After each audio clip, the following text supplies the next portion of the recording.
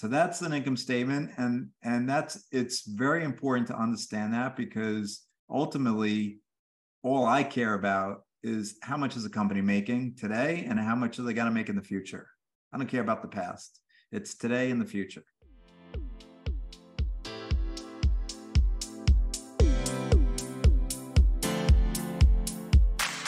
Are you looking for true personal freedom?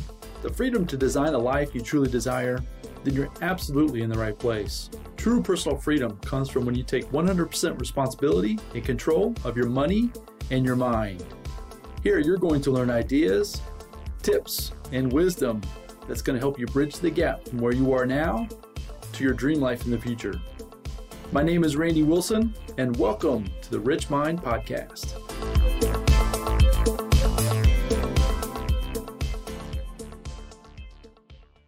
All right, everybody. Welcome back to the Rich Mind Podcast. And today is another episode in the series of episodes, and we're going to see how many episodes or series of that we kind of add to this series here. We're talking about the stock market. We're talking about investing in stocks, single stocks, not in mutual funds, not in the normal 401k, the things that we are really brought up to believe is the only way to invest in the stock market. And I've got with me again today an expert in the field of the stock market, Joel Salomon. He's an ex-hedge fund manager. The previous episode, go back and I gave you a few minutes of all the bullet lists of exactly everything he's done.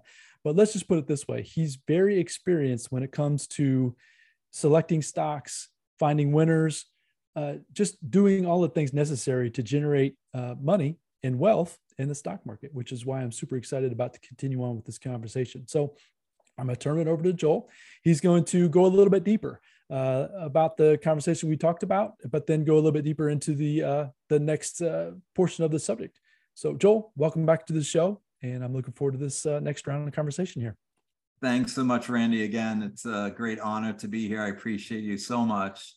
So just quickly, many of you know I'm a prosperity coach, but I am a former hedge fund manager. I managed $700 million at Citi. I made money in 2008 when the market was down 40%. Financial stocks were down 57%. Those were the only stocks I was managing.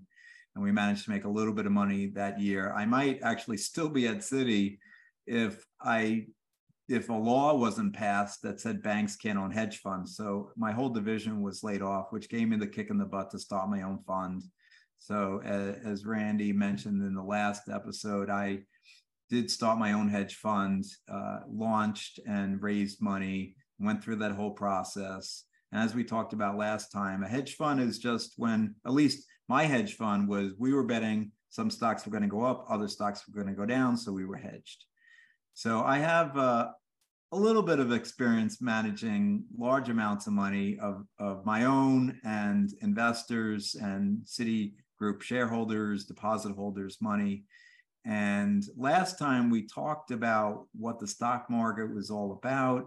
We talked about the balance sheet, and on the balance sheet and Apple, we went through Apple's balance sheet, and we'll go through Apple's income statement as well. We talked about the assets, the investments that Apple had, which was very interesting because most people think of Apple as a technology company, and yet their balance sheet is composed mostly of cash and short-term investments and debt that they've issued because these companies, which are technology companies, they're very smart senior managers and know that it's smart to borrow money at low interest rates, and they did that when interest rates were much lower.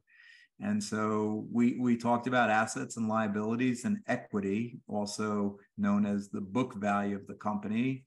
And we found that Apple a couple of years ago had book value or shareholders' equity 72 billion. The book value will calculate maybe this time, maybe next time. And that is shareholders' equity divided by the shares outstanding that they've issued to individuals like you and me. So today we're going to get into the income statement, or also known as the consolidated statement of operations, which just means income statement. And I use the colloquial term, I prefer that, or earnings statement. And let's continue with Apple. And so the first part of an income statement is how much money has a company brought in through its sales. So it's known as revenues or net sales. And the net sales for Apple a couple of years ago was $60 billion in the quarter I was looking at. So every 3 months, the company reports how much money they made by reporting in an income statement or consolidated operations. I'll just go forward, talk about income statement. So Apple's revenues were $60.1 billion, and 60 billion of that was from sales, and 0.1 was 100 million was from the investments that we talked about there, cash and short-term investments. So almost all of their revenues comes from selling products. So on the income statement, there's revenues and then there's expenses. So the expenses for Apple were 47 billion, and almost all of that came from their cost of selling their products, meaning they have to produce those products. They buy the parts from vendors. So that was 37 of the 47 billion. Then there's research and development expenses, and there's commissions. They may have to pay their salespeople, and maybe they have their salespeople on salaries in the stores that they're in. So those each amounted to another 5 billion each. And so that's how we got to the 47 billion. So if we take 47 billion from the 60, that's 13 billion. If you take out taxes, which were about 2 billion, you get 11 billion. So in the quarter, on the income statement, you would find in this quarter that we're looking at, Apple earned $11 billion in one quarter. So that's a lot of money. Good. I think we should do that, Joel. Well, how's that sound? Let's figure that out, can't we? Good for Apple. But Apple is a company that everybody in the world, right, is so familiar with that brand, right? So to break that down in that way, that's fascinating to think of it that way. So in a 3-month span, they earned $11 billion. And this was 2 years ago. So if we look at so who knows what it is today, we'll, right? We'll find that it might be as much as double that. But even if so, you annualize that. Annualize means just multiply by 4, because that was one quarter, one fourth of a year, and we multiply by 4. 4 times 1/4 is 1. And so if you just annualize that 11 billion and multiply by 4, you get 44 billion. If they were consistent with making that amount of money each quarter. So that's an income statement. And it's very important to understand that, because ultimately all I care about is how much is a company making today and how much are they going to make in the future. I don't care about the past. It's today and the future. And so making, right? So it's the difference. So I have it sometimes when I'm having conversations with folks about business, is they think about making as like top line, and you're talking about making as the bottom line, right? So that 11 billion versus, you know what I mean? Because it's a huge difference between companies could be doing a ton of top line, but if they're not making money at the bottom line, then it doesn't do anybody any good. Right. So like, think about like my business, where I charge for my individual coaching, I charge for my membership, and I charge for my group courses, my online courses, and I charge for my books. And that's revenues, that's net sales. But I have expenses like marketing expenses, like the cost to upkeep my website, the different types of coaching courses I take, because I think everyone needs to learn and develop every year. So I take my own coaching courses every year. That's part of my business expense. Their travel expenses, their expenses when I go into Manhattan to travel locally and then travel globally, meeting with clients, or going on a trip where I'm meeting with somebody who could be a potential client.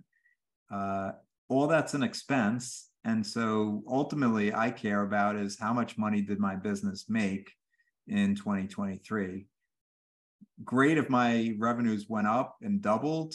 Usually my expenses don't double when my revenues go up double, because I have a lot of fixed expenses, meaning that it's not variable. Like if I have 10 more coaching clients, it doesn't mean my expenses go up 10 times. It's a lot of my expenses are fixed. The website's fixed. The people I pay to do my website, the people I pay for my back end, the virtual assistants, all those are fixed. So yes, the bottom line, net income. So revenues minus expenses equals income or net income. And that's the number I'm looking at, or earnings per share, which is net income divided by shares outstanding. So we'll get to that in more detail, but the income statement is most important, as well as the cash flow statement. So I do my own business on a cash basis. If you're a public company, we already talked about generally accepted accounting principles and accounting for the book value last time. But cash flow, cash is king. At the end of the day, if you can't translate that net income into cash, how are you going to pay your employees? How are you going to pay your vendors? So I also look at the cash flow statement. And as an insurance analyst, I want to see if, there's a major hurricane, and they have to pay out, the insurance company has to pay out 10 or $15 billion. How do they do that? Do they have to sell investments? Or is their cash flow that they're generating each quarter enough to cover a big catastrophe? And so I'm looking at the cash flow from operations. And so we just talked about revenues minus expenses on the income statement, but you can look at cash revenues minus cash expenses. So what's the difference? The difference is, say Apple sells an iPhone and it's $1,000. And you have an agreement with Verizon or AT&T or T-Mobile, and you're paying $100 a month for the next 10 months. Well, let's say it's $50 a month for the next 20 months. So Apple's not getting $1,000. So on a cash basis, if we were to look at 2023 and say it's September, so we have September, October, November, December. On a cash basis, we paid $50 a month to Apple. That's $200. So on a cash basis, they made $200. On an accounting basis, they got the full $1,000. So that's the difference between cash accounting and this generally accepted accounting principle accounting, which matches expenses and revenues. That's the purpose of GAAP accounting. Anyway, you don't need to go into accounting in detail, but the point is I like to look at cash. So what is cash revenues minus cash expenses? And for Apple, we just saw that on the balance sheet, on the income statement, net income is $11 billion. On the cash statement, it's $16 billion, revenues minus expenses. So they actually had more revenues minus expenses than the income statement, which is good news. I like to see that. So does that happen very often, or is that an anomaly? It doesn't happen very often. Okay. And so it's good news, which means that they have more cash to pay for expenses and for unforeseen items than on a GAAP basis. And so it's important that's why it's important to look at the cash statement too. And that's readily available on the press release on the website. As we talked about last time, going to the company's website to get this information is a balance sheet, an income statement, and the cash statement. Okay. Now, there's one particular item that a lot of professional analysts use to approximate cash. So you can do this in between the quarters. If you're looking for a year, you can do it to estimate the cash for the year. And it's called EBITDA. And EBITDA is earnings before interest, taxes, depreciation, and amortization. And we don't need to go into all that, but it's a way to approximate cash. And so I just wanted to throw that term out there because a lot of investors look at a measure of some value compared to EBITDA. And so knowing at least that it's just an approximation to cash. That's all you need to know when you see the term EBITDA, or sometimes it's just EBIT if the company doesn't have anything to depreciate, like they don't have property to depreciate or real estate to depreciate, or they don't have an asset to amortize. So EBITDA is a term to approximate cash. So let's get into valuation ratios. This is the fun part because now we're getting into how a company is valued, right? So book value, we already talked about it. We mentioned last time. So book value equals equity, shareholders' equity divided by the shares outstanding. And I want to be clear here, because sometimes when I start talking about valuation ratios, some of my clients' eyes start rolling.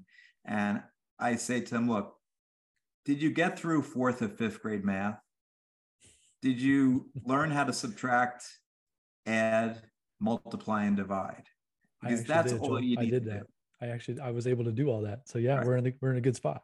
So if you can add, subtract, multiply, and divide, and one of my clients said to me, you're bringing back memories of me being with my dad on the kitchen table and him like, and I'm like, get out your calculator. I mean, your calculator's on your phone now, right? No doubt. Yeah. Like get out your calculator. You don't need to get out a pad of paper. You need to divide 2 numbers. So if you can get out your calculator and divide 2 numbers, you can do these valuation metrics. So book value is the shareholders' equity divided by the shares outstanding. So we found last time that the book value for Apple was about 72 billion. Mm-hmm. So the shares outstanding, again, it will either be on the income statement or the balance sheet, depending on the company, how they report, but it'll be right there. It'll say number of shares outstanding or shares outstanding, or O/S for outstanding shares. Apple had about 17 billion shares outstanding. Okay. So if we just divide the 72, and I'm going to get out my calculator here and divide 72 by 17, we get $4.23. So that's the accounting measure of what the balance sheet is saying that Apple's worth, just $4.23. So that's interesting. That is interesting. It's interesting because I think most people know that Apple's not trading at around $4.23. Not the last thing I heard anyways. And this was a couple of years ago. So even if you were to double or triple that because of the growth in the book value, the shareholders' equity, you would get $8 or $12. Well, I'm pretty sure, and I haven't looked in a while. I don't spend my days like in Apple because I don't invest in Apple, but I'm pretty sure it's not at $8 or $12. So, but that's the accounting measure. That's what the accountants will say Apple's worth. And so that's book value. So let's look at earnings. Now, earnings, or E or EPS, I've actually used that term a few times already in these last 2 episodes. EPS is earnings per share. So to calculate earnings per share, we will take the net income divided by the number of shares outstanding. Now, it's a little bit different for net income or earnings per share versus book value, because the book value is done at the end of the quarter or the end of the year, and the earnings per share calculation is done throughout the quarter, throughout the year, because you earn the money throughout the quarter. It's not just the point in time. So we take the average outstanding shares for the quarter or for the year versus just the point in time that we did to calculate book value. So it's a slightly different number, but it's pretty similar. It's 17 billion, still 17.4 billion. So we just went through how much Apple earned in this quarter. In this example, they earned about 11 billion, if you remember that number. So 11 billion divided by about 17 billion. Let me do the calculation quickly here. 11 divided by 17. You guys can get out your calculator and do it yourselves. It's about 65 cents, 0.65. So in that quarter, a couple of years ago, Apple earned 65 cents per share. So it doesn't sound like a lot, because if you multiply by 4, you get $2.58.8 or 59 cents, $2.59. So if say, I don't know what it's trading or what it was trading then, but let's say it was trading at 100. So 100 divided by $2.59. Now I'm getting ahead of myself, but that would be the price divided by the earnings. It's about 40, and we can calculate it exactly. 100 divided by 2.588 is 38.6 times. So that is the price to earnings, or EPS, ratio. And so let's do this. So let's continue with this along this path. So if Apple did earn that same amount consistently, that 65 cents each quarter, so that particular quarter I looked at was low, but let's say it was earning 65 cents a quarter for 4 quarters, that was what we say $2.59. Okay. And so the price to earnings is about 40 times, just under 40 times. So you're paying 40 times their earnings when you buy the stock at $100. And what that says to me is, if you're paying 40 times, you believe that the earnings are going to grow 40% forever. Forever. Forever. Let's emphasize that last part. Forever. So, and Apple has grown more than that some quarters, but what you're saying is the price to earnings should be equal to the earnings per share growth forever, right? So basically, the $2. We look at it this way: the $2. If Apple was paying out 100% of their earnings as a dividend, and we'll get into what a dividend means in a second, but if Apple was to pay out all their money to you, the $2.59, you own 1 share, $2.59 to you, right, for the year. They pay that to you every single year, $2.59 forever, right? If they're not growing at all, it would take 40 years for you to get paid the $100 that you paid for that stock. Just to get your money back. It would take 40 years to get that initial investment. 40 years to get your money back. Right. So that's a long time. That's forever. Right. So that's where it's determining whether something is expensive or in line cheap. Or cheap, right? Either right. Or, right? That's where that ratio comes in and is very valuable to know. So that all that's doing is looking at current quarter's earnings. Now, there's many ways to calculate the PE, and let's just go through all of those right now, because it can be very confusing. So the PE is quoted all the time: price to earnings, price to earnings, price to earnings, P for price, E for earnings, or earnings per share. So what we did was just calculate the quarter's earnings and multiply it by 4, annualizing it to get the full year's earnings, and dividing the price by the earnings, right? So what most people do is not that. What they do is they add up all the past quarters, add up the past 4 quarters. So the past 4 quarters in my example was it was 65 cents, 64 cents, $1.25, and 76 cents. So that's $3.30. So if we take 100 and divide by $3.30, we get 30. So the PE is a little bit lower if we looked at the last 4 quarters. So it was 30 versus about 39 or 40. And you said that's what most people do it that way? Is that what you Yes. said? Okay. What I do is I look at because that's what's most important, right? That's exactly trying to figure out exactly how you ran yours. Yeah. So what right. exactly So did what you do? I do is, well, when I was a professional investor, I would calculate the future earnings of the company. I had models. I checked. Now, there are professional analysts who have their own models who calculate the earnings as well. And as an individual investor, you have access to this information, not on the company's website, but on Yahoo Finance or on your Schwab or on your Vanguard or Fidelity account. It'll tell you the next 4 quarters worth of earnings, or next year. I look at the next year, full year. So we're currently in 2023. I would look at 2024 Apple's earnings.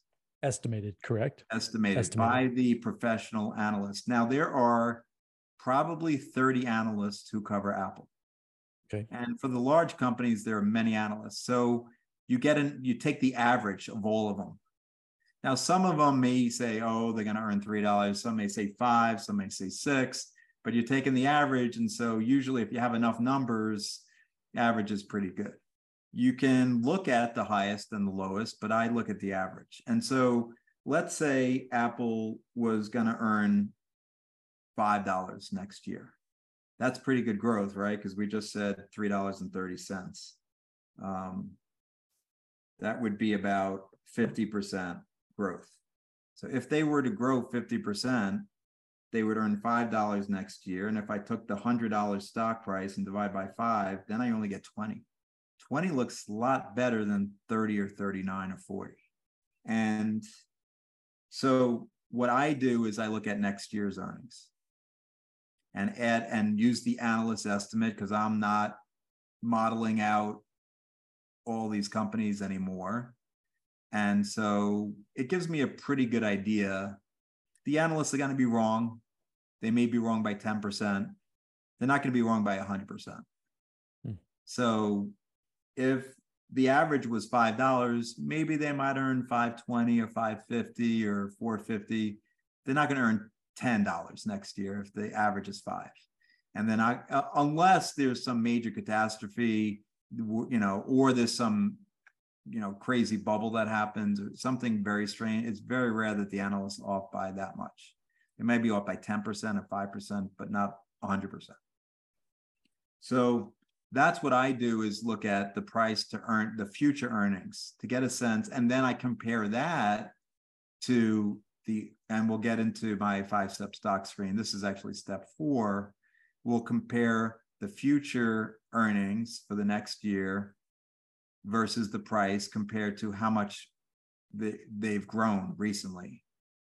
And that's a really good indicator, is the company. So now we're not only doing the PE, but now we're comparing the company to its earnings growth. And now we have 2 different measures, and we're comparing the 2 together. If you just look at PE and say Apple's at 40 or 20, you need to compare it to something. What was Apple's average PE over the last 5 years or 10 years? Is 40 high or low? You don't really know unless you know history. Or the other way to look at PE is to compare it to their peers. So what's Amazon's PE this quarter? What's Google's? What's Samsung? What's the other competitors? And is Apple higher or lower than them? So those are the 2 ways I look at PE. I compare the company's PE to itself over time, and I compare it to its peers. And so all of this, ultimately, what we're trying to do is find a company that's inexpensive, that puts the odds in your favor so that you will succeed and earn more than the average 10% that you would get in an index fund. And it's about accumulating all this information, right? And then taking this information and applying it to different companies, running it through the different models that you're mentioning, right? And then just coming up with the data. Let the numbers tell you the story. Sure. It's not necessarily, you don't want to fall in love with Apple. I'm an Apple user as well, but it doesn't matter. It's all about what the number will tell you at the end of the day and keeping the emotions out of it, right? It's just an estimation based on what you're predicting for the future earnings of that, basically of that company. Is that what I'm understanding? Absolutely. And emotions are really important to talk about for a second here, because the whole point of this is to make it a formula and a process.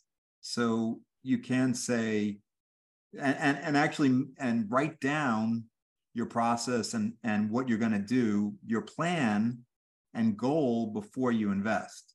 So you might say, look, I want to earn 50% or 100%, and I'm gonna get out if I lose 10%. And you have that in your notes, and you have the piece of paper up and alerts in your Schwab account or Fidelity Vanguard account. And so if it goes down 10% and that's your plan, you get out and you don't lose more than 10%.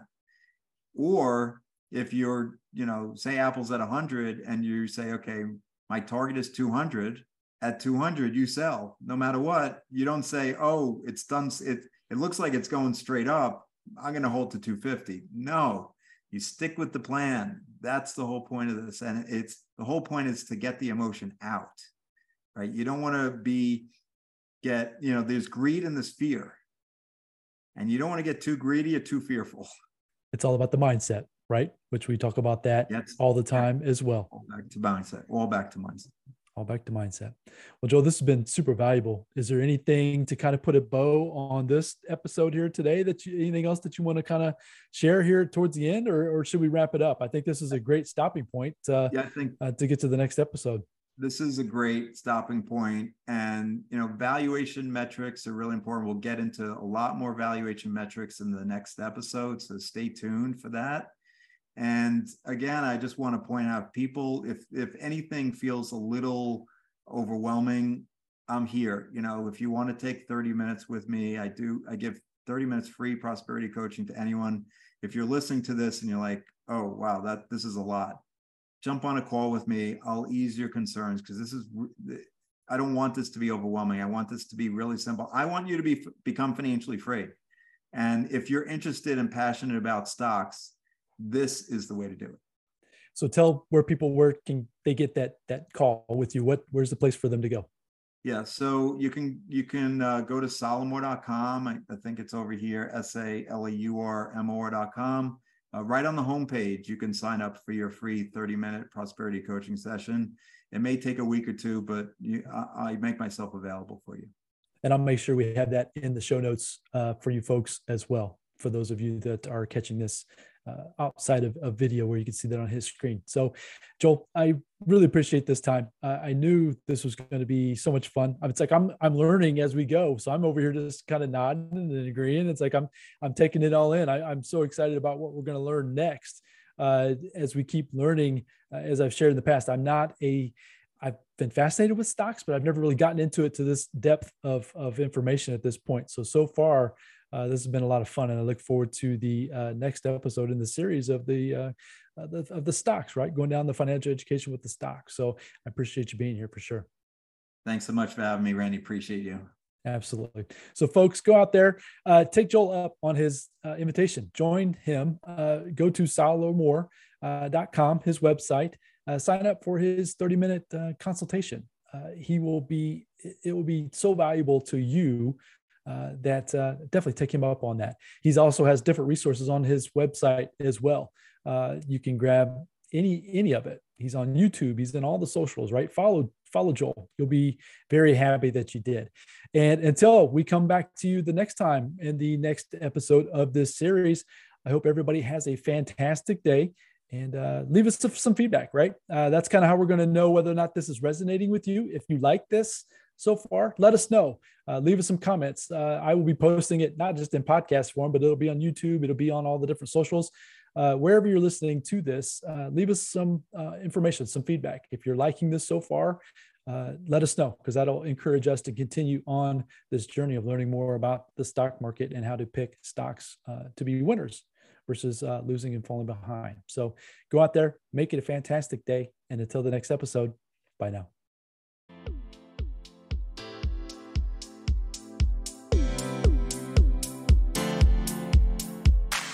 Thank you for joining me on the Rich Mind Podcast. I hope you found a ton of value in this episode. If so, I'd really appreciate a 5-star review, and you can also share it with your family and friends. And as my mentor Jim Roden shared with me, in order to have more, you must first become more. And in order to become more, you must work harder on yourself than you do on your job. So go out there today and work harder on yourself to become more and build the life of your dreams. Until next time, my friends.